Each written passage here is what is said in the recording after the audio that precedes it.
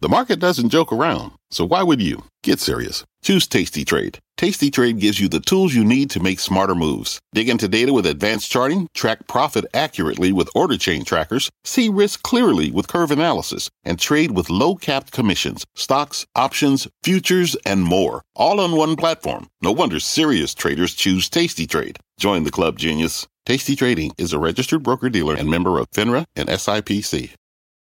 The spirit of performance defines Acura, and now it's electric. Introducing the all-electric ZDX, Acura's most powerful SUV yet. While what powers their cars may change, the energy that makes Acura never will. Crafted using the same formula that brought them electrified supercars and multiple IMSA championships, the ZDX has track-tested performance that packs an energy all its own. With a premium Bang & Olufsen sound system and up to 313-mile range on a single charge, and a Type S variant with an estimated 500 horsepower, the ZDX is everything they said electric could never be. It was built with the driver in mind, just like Acura's been doing since the beginning. We could talk all day, but the only way to experience this electric performance is to drive it yourself. Unlock the energy and order yours at Acura.com. My mission is simple, to make you money. I'm here to level the playing field for all investors. There's always a bull market somewhere, and I promise to help you find it. Mad Money starts now. Hey, I'm Cramer. Welcome to Mad Money. Welcome to Cramerica. Other people want to make friends? I'm just trying to make some money. My job is not just to entertain, but to educate and teach you, so call me 1-800-743-CBC or tweet me at Jim Cramer. Is this market driven by inflation or ingenuity? Price increases or performance? The Federal Reserve met today, and so far they're willing to ignore the inflation in the economy, allowing us to believe that stocks have been rallying thanks to earnings growth rather than an asset bubble. Although you might not know it from the action, with the Dow only dipping 165 points. S&P down 0.09%, but the Nasdaq losing 0.28%. Sell. Right now, Wall Street's divided into two camps. You got the skeptics who think the market's been roaring simply because of liquidity, meaning there's so much money floating around that the market can't really go down. Then you got the true believers who think stocks are roaring because there are so many attractive opportunities created by amazing management teams versus keeping your money in a stagnant pool of cash. Today they converge. Cash is still pawn. Stocks are king. Let me think about that. In this session, maybe they're more like Bishop or even Knight, because the king would be giving us better returns after incredible earnings numbers that we keep seeing, starting to annoy me. Most stocks simply aren't getting much pin action now for what they do. In part because, well, the market's had a miraculous run that makes everything seem like a yawner, and it's starting to bother me. So AMD can report a breathtaking number, and it puts people to sleep. It's like Xanax, or Klonopin, Lunesta. The banks knocked it out of the... How do I know all those? The banks knocked it out of the park, and their stocks have done nothing. The consumer product names, they can't get any momentum at all. Unless your company's a huge beneficiary from the great reopening, nobody cares. Even then, you got to deliver a massive upside surprise, not just a regular upside surprise to get this market's attention. Who can do that? Only the companies that can put through gigantic price increases, and we don't really care for those, without having to spend more money. Well, what does that mean? The inflation winners, the companies that make steel. Okay, well, you buy Nucor here, buy the Cleveland Cliffs, okay? Or copper, yes, all right, buy the Freeport, I don't mind. Yeah, you can even buy Alcoa, all right? But if you have to eat the cost of inflation, money managers have no interest in bidding up your stock, no matter how good your company is. That can't last. We just heard today, Apple, Facebook, Ford. Apple shot the lights out, delivering a smashola quarter, made that word up, with much better than expected numbers across every major line item. Even though this market's tough to impress, the stock kind of, shimmied up, as I told you it would do. Apple's chronically underestimated. Own it, don't trade it, even if someone tries to tell you its best days are over, and most people will tomorrow, because that's the wrap. The same wrap for the last 100 points. Facebook roared, too, after putting up some magnificent numbers thanks to the resurgent advertising business. The same story that's fueling Alphabet's explosive move. I told you last night, bizarrely, it's often ill-advised behavior, which is code word for bad behavior, would be rewarded in a higher stock price. As for Ford, it reported a monster earnings beat, but it also slashed its forecast because of that gosh darn chip shortage. It's hurting their ability to boost production. And it's only gotten worse after this big fire at a Japanese semiconductor plant last month. As much as I love the profitability, the guidance was the guidance was hideous and horrible and discouraging. So how do we make heads or tails of this quarter? Before you give up on the stock and throw it away, do you mind if we actually think, let's say, maybe 95 days out? Let's go straight to the source with Jim Farley, the president and CEO of Ford Motor. Mr. Farley, welcome back to Mad Money. Jim, I'm looking at a set of figures that indicates that this is a new Ford, a Ford that's committed to profitability everywhere it sells cars and trucks, and at the same time is still able to grow in a way that I didn't think Ford could do. Yeah, we're on the right path, so I'm excited about the direction. So give me a sense of what's happened when you focus on a customer, particularly when you focus on a customer who wants small to mid-sized business, wants a Ford truck. Boy, that is our wheelbase actually around the world. They love Ford, and we do it really naturally. It's a complicated business. You got upfitters for the vehicles. You have to have the right kind of choice for them. We have 6 or 7 different choices for our new electric van, for example. Some people just have one. That's not going to do it for the diversity of the market. So it's also durable. So you have to have the experience of long-term reliability, and you have to have a whole different choices. It's very rare, Jim, you find a commercial customer who owns 10 or 15 vehicles where they want just one vehicle. They want 3 or 4 different types of vehicles. And you've got them. Okay, so now let's take a look at these numbers. Obviously, this quarter is about as big as I've ever seen Ford when it comes to being profitable. But you then guide down substantially next quarter for something that's hurting a lot of companies. Chip shortage, obviously some commodity issues. How do we rationalize what Ford can really earn given the fact that you've got this tremendous overhang of chip shortage that is really slicing into your EBITDA? It is, absolutely. So in February when we guided, we said there'd be somewhere between 10 and 20% of our production would be impacted in the first quarter. It actually, Jim, wound up being about 17%. We lost 200,000 units. Now, in the first quarter, we offset all of those production cuts in terms of incremental pricing and cost control. And we did not mortgage the future to do that. We actually accelerated spending on EV. But going forward, second quarter is going to be the trough for us. This Renesas fire on March 19th in Japan is a big deal. It's about 30% of the global chips for auto. We got caught up in it. We definitely have dual source coming out of there, but we have some single source commodities. And so we think this quarter is going to be our most difficult. We actually think the chip shortage will extend in the second half.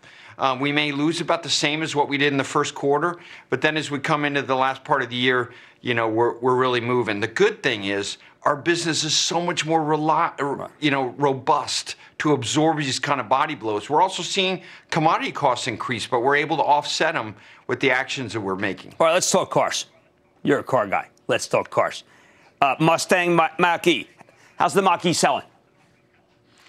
4 days on the lot. That's all I have to say. We're totally sold out, Jim. I don't know what to say. We're about to launch the GT. Okay, sold out for almost 2 years. Wow. F-Series, that's a big hit. I mean, the one that I'm most proud of probably. We got a new F-Series out, more of everything. We got a hybrid version that's not for fuel economy, but for power. A lot of people in Texas were powering their house with Pro Power on board. We now can, power a house for 4 days with the hybrid. It's a great towing vehicle, like a diesel truck. The F-150 is really hot. I think days on the lot is about 25 days, and the average price is now $53,000, which is up a lot. I think 30% in the mix is platinum and above series. Jim, I listened to Elon Musk the other day, and he's talking about a car that's obviously going to, if you look at the numbers, it's going to crush you. I mean, you don't have anything. That your EV is kind of like greenwashing. Do you think your EV could ever cut into what Tesla's doing? And do you think you ever have a car that doesn't need to advertise? I think we got it now. I mean, the Mach-E, we haven't done any public advertising for Mach-E, really. We have a reservation system. I think the breakthrough, Jim, is not the electric drivetrain. It's the fact that we're looking at this as a digital product like your cell phone. And all those services, all those experiences that we can over-the-air update to make your product better quality-wise, but also give you new services like a remote pickup and delivery, or for our commercial customers, prognostics of when something's going to go wrong before it goes wrong. I think that's why people want these EVs long-term, is because they get a better experience. And it's better for us too. But we do have to work off this trough of cost, and the batteries and vertical integrations are going to be key. All right, so I'm used to looking at Ford numbers and saying, wow, North America, great. Oh, look at that, big loss in Europe. Ooh, South America. Oh, well, there goes the whole quarter. That's not happening anymore? No. We're seeing a $1 billion turnaround in our overseas operations, $1 billion. So, Europe is the star so far. China's close to break even. South America is improving. We still have a little more work to do, but I think we made the tough decisions to restructure the business. You've been on us for a long time on this one, Jim. True. And we're close to the end here. We're making real good progress. In Europe, for example, we're down about 11,000 people. And that's the plan. So we're cutting out the cost. The revenue's coming in with the better product. We're now in markets where we do well. The Ranger is a juggernaut in Australia, South Africa, these kind of markets. That's why we're staying in. We're not leaving, because we can make money with Ranger. All right, so you're thinking confident trough. Everyone else tells me this thing could last to 2023. You got some sort of mysterious source of chips I don't know about? Well, we're looking everywhere, trust me. But we have some confidence based on the input we've gotten from the foundries. It's a little opaque right now. We do count on a rebound in our production in the second half, and boy, 22 is going to be an incredible year for us. Why? Because our average age of our showroom in the U.S., our biggest, most profitable market, down to 3 years now. We have by far the freshest lineup in the industry. So we're really hitting our stride now with this new product. And you're right. I don't know what's going to happen. We are seeing some pressures on pricing and inflation, but we see those as kind of one-timers as we work through the supply shock. Probably the biggest I've seen in my career, frankly. Well, look, let's leave it there, but we're going to count on 2022 being huge. If this is the trough, we got some big numbers, and you're running Ford very different, Jim Farley. You're kind of running a little more like Ferrari, you don't mind my saying. Ford versus Ferrari. Thank you, Jim Farley, CEO of Ford Motor. Don't go anywhere. My exclusive with Yum Brand, Stanley Black Decker, and Salesforce, all just ahead. Stay with Cramer.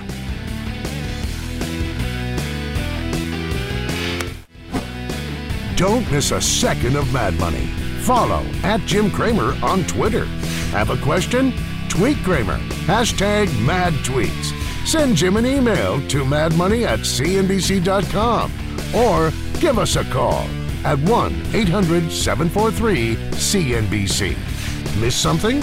Head to madmoney.cnbc.com. Fact. Running a business is not getting easier on your wallet. With higher expenses on materials, employees, distribution, and borrowing, everything costs more. Also a fact. Smart businesses are reducing costs and headaches by graduating to NetSuite by Oracle. NetSuite is the #1 cloud financial system, bringing accounting, financial management, inventory, and HR into one platform and one source of truth. With NetSuite, you reduce IT costs because NetSuite lives in the cloud with no hardware required. Accessed from anywhere. You can cut the cost of maintaining multiple systems because you've got one unified business management suite. You improve efficiency by bringing all your major business processes into one platform, slashing manual tasks and errors. Over 37,000 companies have already made the move. See how you'll profit with NetSuite, and then you can think of all the ways you could be spending the money you save. Company retreat in Malibu, anyone? By popular demand, NetSuite is offering a one-of-a-kind flexible financing program for a few more weeks. Head to netsuite.com to start saving. When you're hiring, the best way to search for a candidate isn't to search at all. Don't search, match with Indeed. Indeed is your matching and hiring platform with over 350 million global monthly visitors, according to Indeed data, and a matching engine that helps you find quality candidates fast. Use Indeed for scheduling, screening, and messaging to connect with candidates faster. Plus, 93% of employers agree Indeed delivers the highest quality matches compared to other job sites, according to a recent Indeed survey. Leveraging over 140 million qualifications and preferences every day, Indeed's matching engine is constantly learning from your preferences. Join more than 3.5 million businesses worldwide that use Indeed. Listeners of this show will get a $75 sponsored job credit to get your jobs more visibility at Indeed.com/madmoney. Just go to Indeed.com/madmoney right now and support this show by saying you heard about Indeed on this podcast. Indeed.com/madmoney. Terms and conditions apply. Need to hire? You need Indeed. There's a pattern this earnings season. It's driving me crazy. Companies report spectacular numbers, then the market shrugs because the stocks have already roared. Okay, this morning, Stanley Black Decker, you know the name, terrific toolmaker, posted a monster earnings beat, much higher than expected sales, including 31% organic growth for the whole shoot and match product. Even better, they raised their full-year earnings forecast, and what happened? Well, the stock actually went lower. At least it went up for a few minutes. The darn thing now sells for 19 times the midpoint of its new earnings. That's called a steal. Don't take it from me. Let's check in with Jim Loree. He's the CEO of Stanley Black Decker to get a better read on the quarter. Mr. Loree, welcome to Mad Money. Thank you so much, Jim. It's great to be here. All right, Jim, I got to tell you, something's wrong with the market, not with you, because I was thinking, okay, maybe you get 45% organic growth in what I buy when I go to Home Depot. But I figured, oh, yeah, sure, COVID was knocked sales down, so it's an easy comparison. But then I looked at 2019. It is still an amazing number versus a booming year in 2019, correct? Correct. Absolutely. The whole market has changed. It's a bonanza for tools right now. Well, no doubt. Yeah, I mean, you talk about it. It's a great conference call that you did. I want everyone to read the conference call. Secular trends of consumers have changed. Tools remain on a roll. And I love this one. Blazing hot markets across the globe? Absolutely. So let's just go through it. North America up 41%. U.S. retail up 48%. Europe 47%. Can you believe it? The UK greater than 80% growth. France, Italy, Spain, others all greater than 30% growth. Emerging markets 77% growth. It's just unreal. And this is a market, a typical quarter for us in the pre-pandemic era might have been, 6, 8. Good would be 10, 12% growth. And so this is just off the charts. Well, it is very clear, and you said several times in the conference call, that this is not a one-time only. This is not a reopening, closing trade. Something has happened, a reconnection, it's almost Jeffersonian, frankly, with home and garden, secular trends of the way consumers think and act. What made people change so much? Well, it started with people in their homes, and they were just spending an enormous amount of time in their homes. So some were bored. Some were looking to repurpose their home to create an office. Some just wanted to get back into DIY and make things. And so, you had that. It started with that. But then what happened was the pros had been out for, a month or so in the beginning, but they started coming back because contractors' renovations were really, really hot and got really hot in the U.S. And then it had kind of extended, all around the world. And so you have DIY, you have renovations. Now we have commercial renovations where major companies like ours are repurposing their office facilities for hybrid work. You have all that going on. And at the same time, you've got the rise in outdoor electrification. So lots of folks spending lots of time in the garden. And electric is becoming more and more in vogue because of the economic benefits and also the ecological benefits. So lots of different things going on. And now we have a rebound in industrial as well, both in automotive and in MRO. Which, let me posit something. I was on an amazing Google call last night. And they talked about YouTube being amazing. And then we drilled down. Why is YouTube amazing? Because people like my family, we don't know how to do electric, but you know what? We go on YouTube and we figure it out. We watch it happen. How much of DIY is the incredible growth of YouTube telling us how to build things? Yeah, it's got to be a big help. I remember reading about the history of Stanley and how in the 70s, we were selling books to people on how to do those kinds of projects. Now it's just at their fingertips and it's pervasive. And I think that's got to be a force. Okay, steel, resin, batteries, base metals. I think people were focused on the inflation. It's you put some numbers on it. I don't think it destroys the story, but speak to how we cure some of these, because some of these things like battery, steel, maybe there should be some sort of policy solution. Yeah, I've been in the C-level job in this company for over 20 years now, and I've seen my share of inflationary times. And I said in January, because a question came up on the conference call, I said, don't worry about inflation, because if it comes, we'll handle it. And so we had a $75 million estimate, in the January timeframe. We bumped that up to $235 million.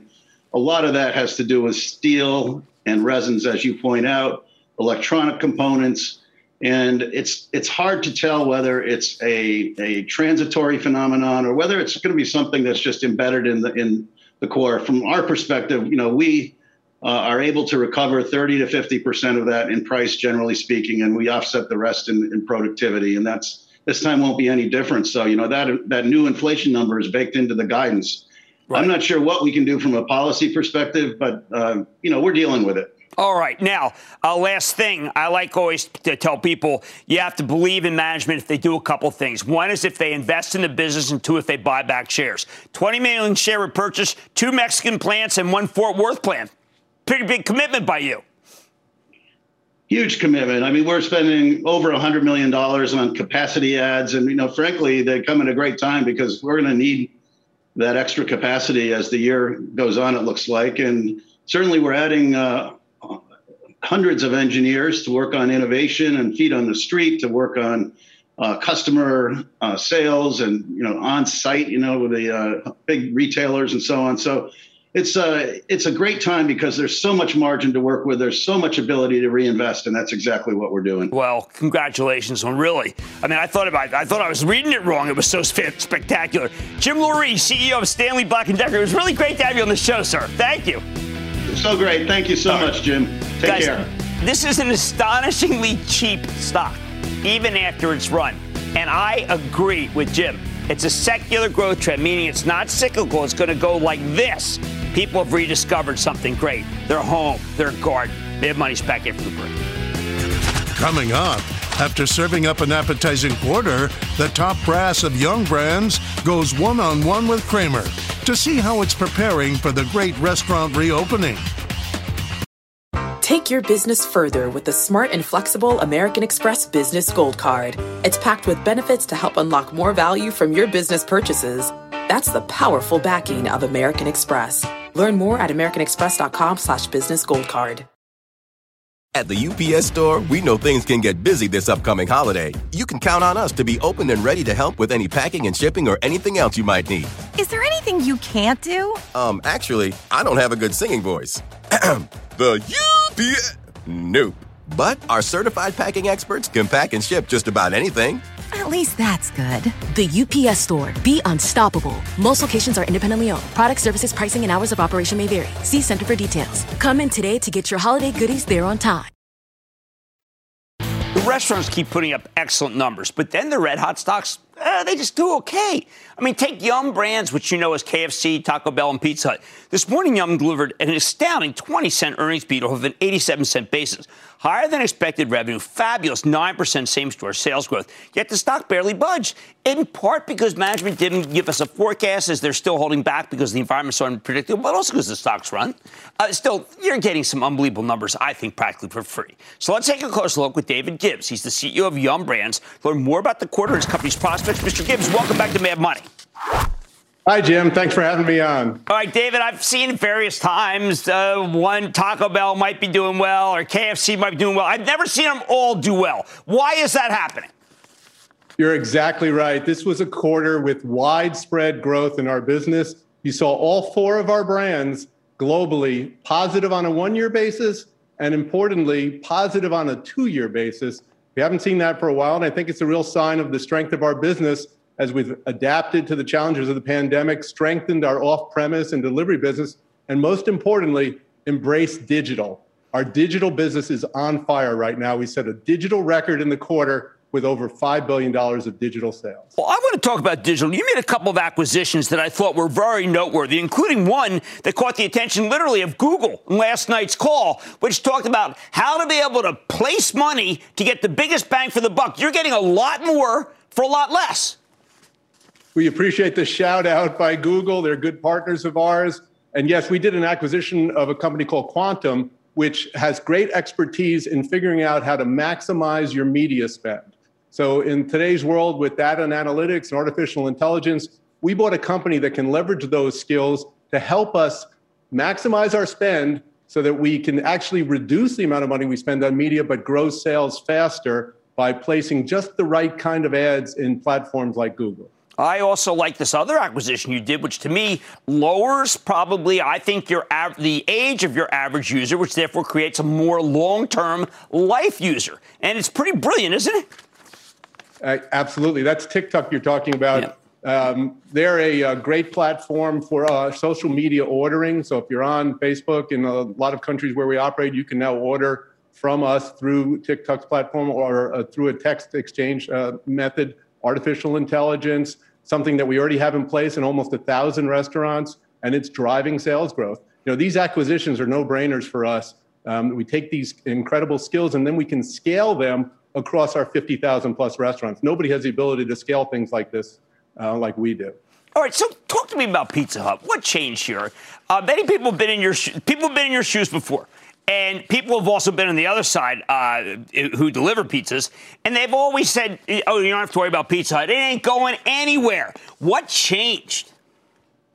Look, the Pizza Hut brand was started as a dine-in brand, and it's been in transition to a delivery carryout brand, and it's been in transition to embracing technology as a way for digital ordering. We've made great progress on that over the last few years, and we've told people about it. But we're starting to see an acceleration in that progress. The last year provided a perfect environment for the investments that we've made in tech, that we've made in shoring up our operations to really drive the business. That's why you're seeing such impressive numbers. We've had a compression, you know, the progress that we've made in the last year, getting our digital business now up to 63% of our orders, for example, in the US. You know, that would have taken a lot longer than it has because of the consumer's embrace of digital. But also, you know, we used the last year as an opportunity to close some underperforming stores, which really strengthened the business as we can now position the stores in the right place with the right asset in more of a delivery carryout format. Okay, more than 150,000 restaurants have gone broke in the last year because of the pandemic. More importantly, in many ways, they can't afford the technology. Now, I know you and I don't want to see small businesses get hurt. That is not why we got in our positions.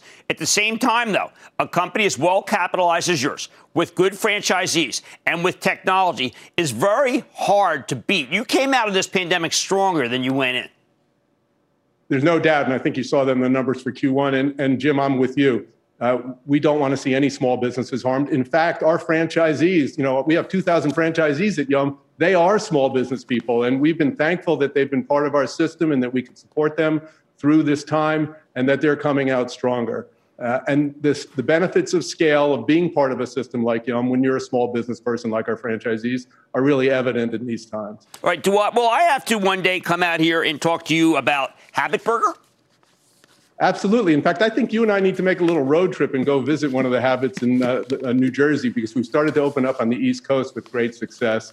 And it's a small acquisition we did, just 300 units or a little bit less than 300 units when we bought it this time last year. But we don't buy anything unless we think it can be a big idea. We think this could be a 10,000 plus unit concept. The food is fantastic. It's got a great heritage, started in Santa Barbara about 60 years ago. Similar to a lot of our other brands, you know, a great heritage, and now it's just our job to help scale it around the world. Since we've acquired it, it was the brand that was hurt the most by the pandemic. Right. You know, they did about 60% of their sales in dine-in, yet it's emerging stronger than you could ever imagine. You saw the 13% same-store sales growth this quarter. The leadership team is great. Our franchisees are excited from other brands in Yum of jumping into the Habit. So everything's lining up for that to be a big positive for us down the road. But we know that journey's going to take some time. Well, one last question, David. I know that there were people who just said, you know what, without guidance, I'm not going to buy it. They obviously don't have the confidence to be able to give us guidance. What do we say to the doubters? Well, number one, we have enormous confidence, and I think you're seeing that again in the performance this quarter. the digital business on fire. The development numbers are obviously confidence inspiring. We opened 435 net new units this quarter, when the expectations were obviously much lower than that. And now that's back to the pace that we had when we set a record in 2019. The challenge we have, which you know well, is we're not a U.S. business. We're a global business. We're in actually more outside the U.S. than we are inside the U.S. If we were providing guidance on the U.S., we certainly could do that. But when you talk about the challenges that people are experiencing around the world right now, certain markets on lockdown, it's been well documented what's going on in India. I was just talking to one of our leaders there the other day. My heart goes out to a lot of our teams around the world and the challenges that they're facing. And we just can't predict how some of those are going to play out. The one thing in the short term, what I can predict in the long term is we're going to be able to weather the storm and the challenges. We're going to take care of our communities and our team members, and we will come out stronger, no doubt. But if we have trading restrictions in certain markets that emerge in the next quarter or two, it's just going to make it hard to provide guidance. But nobody should confuse the lack of guidance for a lack of confidence. Very, very fair. And I think much more than what I saw a lot of analysts offer. I think that's a very clear-eyed, rigorous way to look at your business next year. David Gibbs, CEO of Yum Brands, thank you for coming on the show, sir. Thanks a lot, Jim. Inexpensive stock. You're still looking for some? They're here. Yum is one of them. I like that stock. Mad Money's back in for the break. Coming up, when the country mobilized, they answered the call. In a changed world, Marc Benioff shares what Salesforce is doing to inspire America. Next.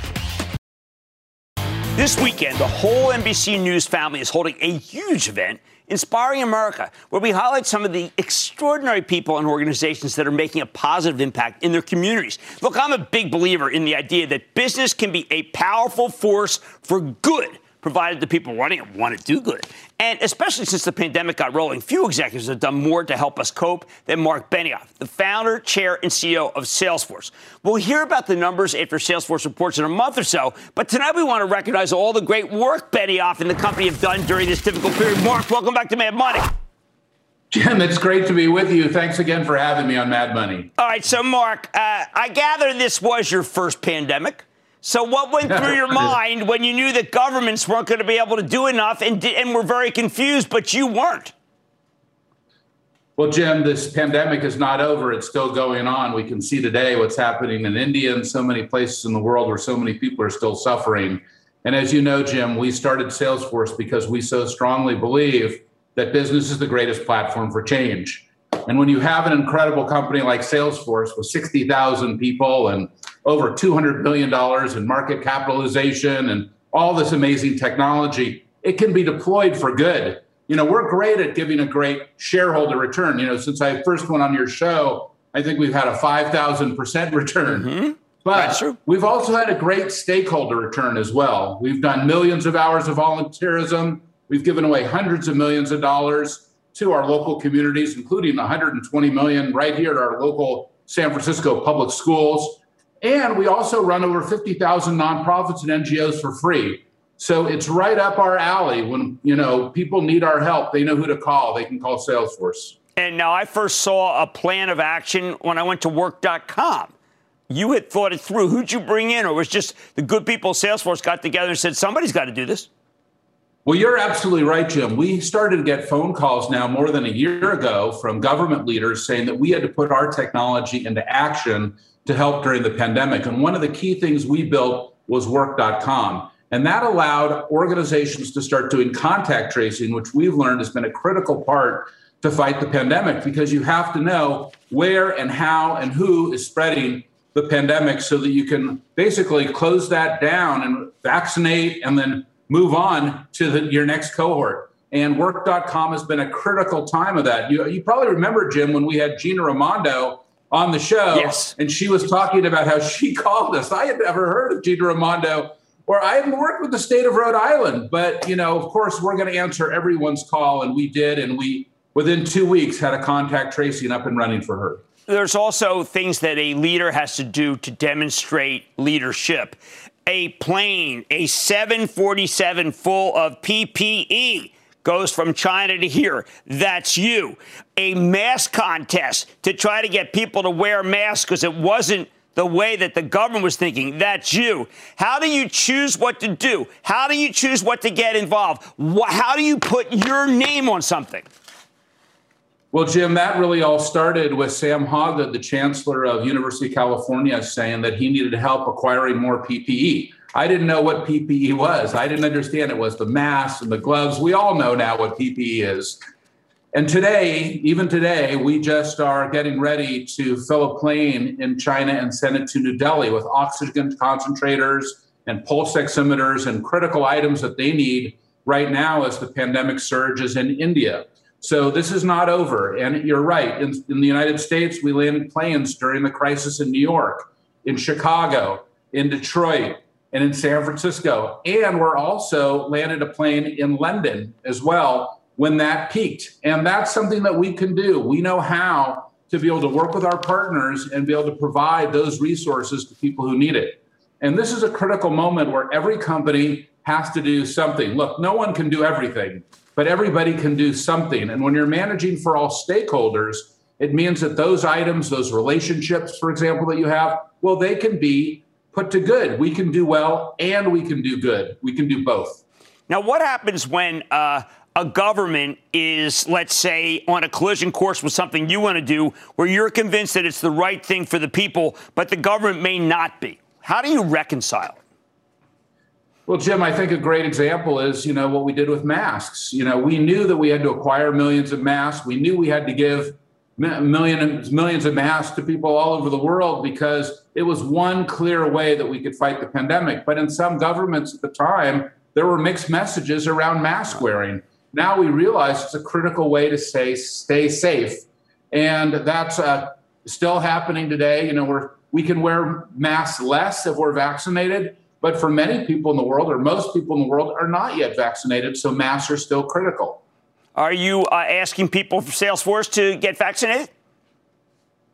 Well, I think it's important for everyone to get vaccinated and to get safe. You can see what's happening in India. It's because the country has not yet fully embraced vaccination, and I certainly hope that they do. Here in the United States or in other countries like the United Kingdom or even Israel, you can see how vaccinations have made a dramatic difference in the organization, and we encourage our employees as well to get vaccinated. It's going to keep them safe and their families safe as well. All right, so let's say this is your second pandemic, which you and I both know is going to occur.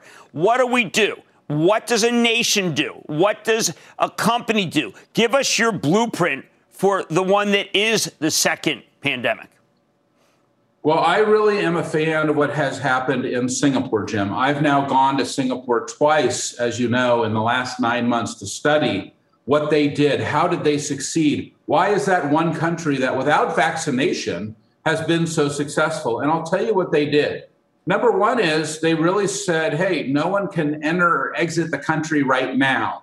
We need to really lock our borders and really get clear about what is happening inside this space. Two, they added contact tracing, which was critical. So every restaurant I went in and every store I went in, and when I went into my office, I basically had to tell my phone where I was. And that was important because if for some reason I had gotten the virus while I was there, they would have notified everyone that I was around that was something that that they would need to get tested for, that they would have to get, or they would have to get vaccinated, for example. And the third thing is they did massive amounts of education. They really informed everyone exactly how to take care of themselves. And it was very impressive. And I really commend the Singapore government for the tremendous work that they did.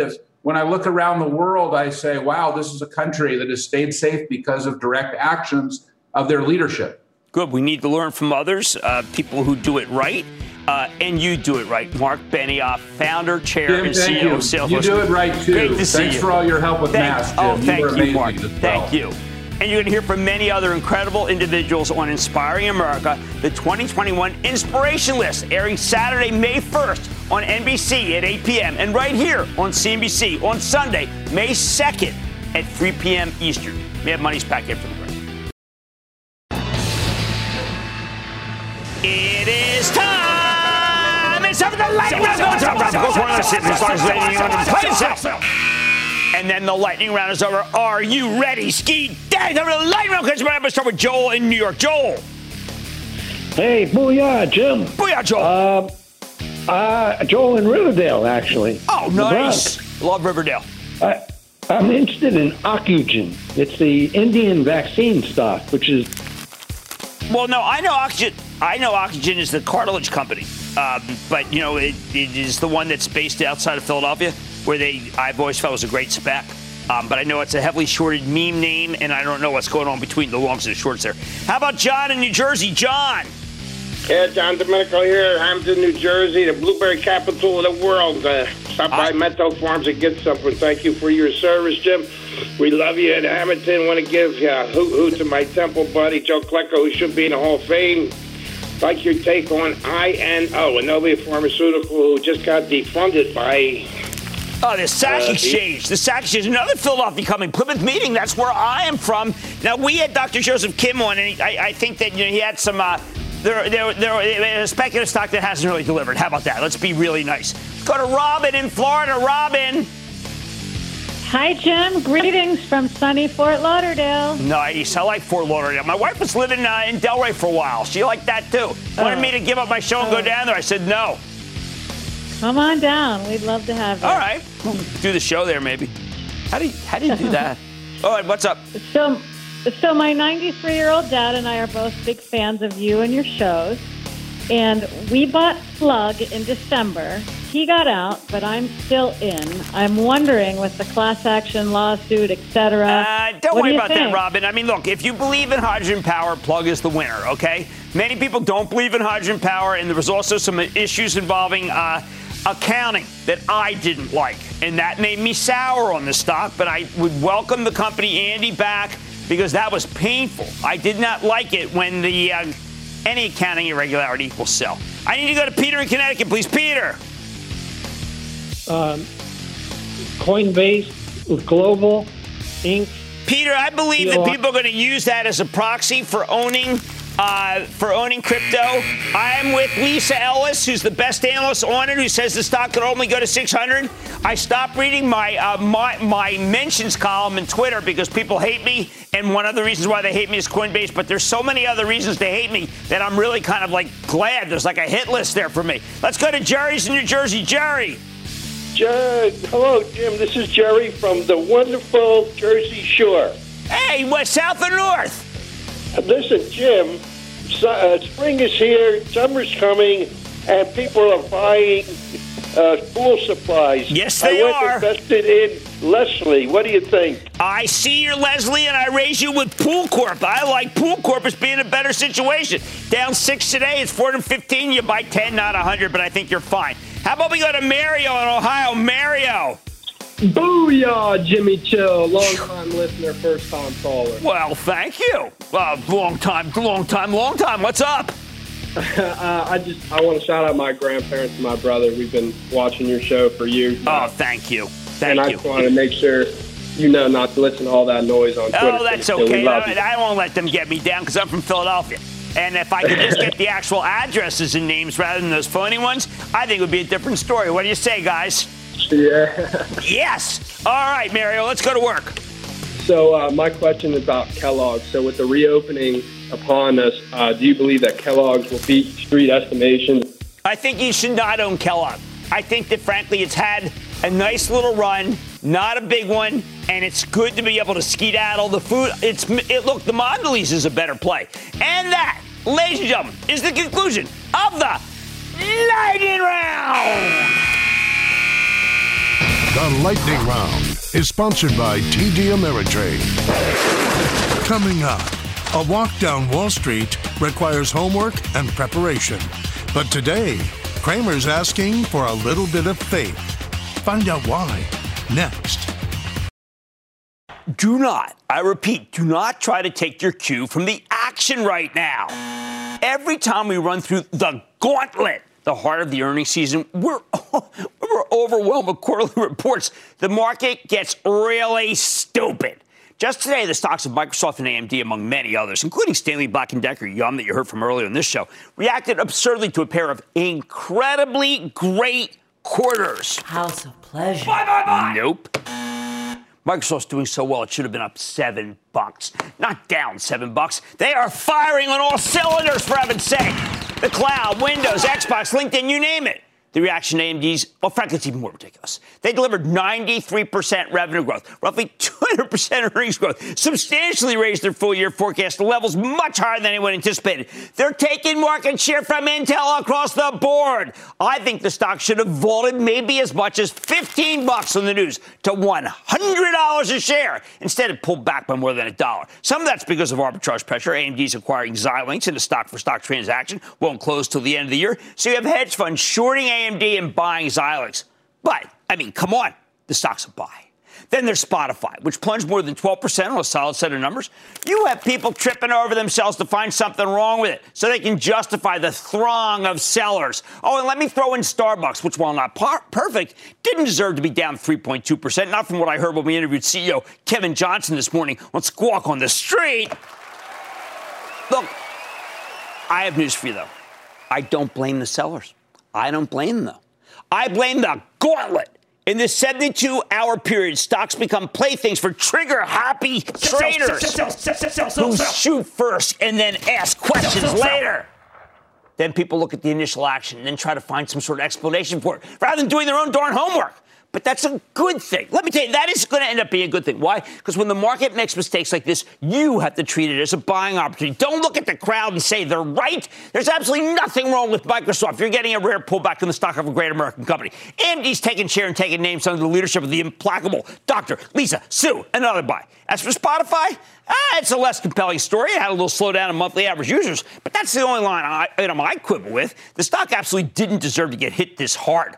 Wait for the sellers to dissipate in Starbucks, and just go, oh, by the way, plain out and buy the stock of Stanley Black Decker tomorrow morning. So how could so many investors be wrong? How could they be so wrong about stocks? What's going on? Well, it happens all the time. When Union Pacific reported last week, the numbers, they looked incredibly disappointing. But then CEO Lance Fritz explained that there were a lot of one-time issues, especially the weather, and without them, the quarter would have been fantastic. All aboard! Didn't matter at all. Why? Because the stock ended up dropping 6 points immediately and then continued to fall, which convinced people, well, hey, Union Pacific must be in bad shape. But the sellers were dead wrong. And since then, the stock's come roaring back at an all-time high today. You had to use that weakness to do some buying. You had to run from you didn't run from the fire, you went into it because it wasn't a fire at all. In other words, this is a George Michael market. You got to have faith. I have faith in UMP's Lance Fritz. Why? Because of his bankable track record, but you got to at least know his record. I have faith in Daniel Ek from Spotify because time and again, he's proven the doubters wrong, including those people who own Arsenal.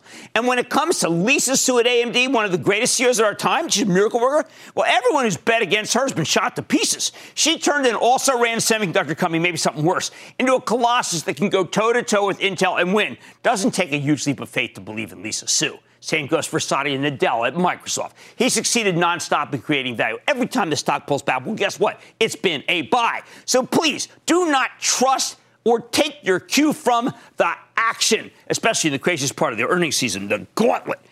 If you do your own homework, you know when the market's making a mistake and giving you these incredible opportunities. Don't trust the stock. Trust yourself. I like to say there's always a bull market somewhere, and I promise I'll find it just for you, right here on Mad Money. I'm Jim Cramer. See you tomorrow. This podcast is supported by FedEx. Dear small and medium businesses, no one wants happy customers more than you do. So you need a business partner just like you. Like FedEx, who understands your passion for serving your customers because they have the same commitment towards you. That's why FedEx offers you picture proof of delivery, packageless and paperless returns, as well as weekend home delivery to 98% of the U.S. on Saturday and 50% on Sunday. See the FedEx service guide for delivery information. What's more, FedEx Ground is faster to more locations than UPS Ground. Trust FedEx for timely deliveries. See what FedEx can do for your business. Absolutely, positively FedEx.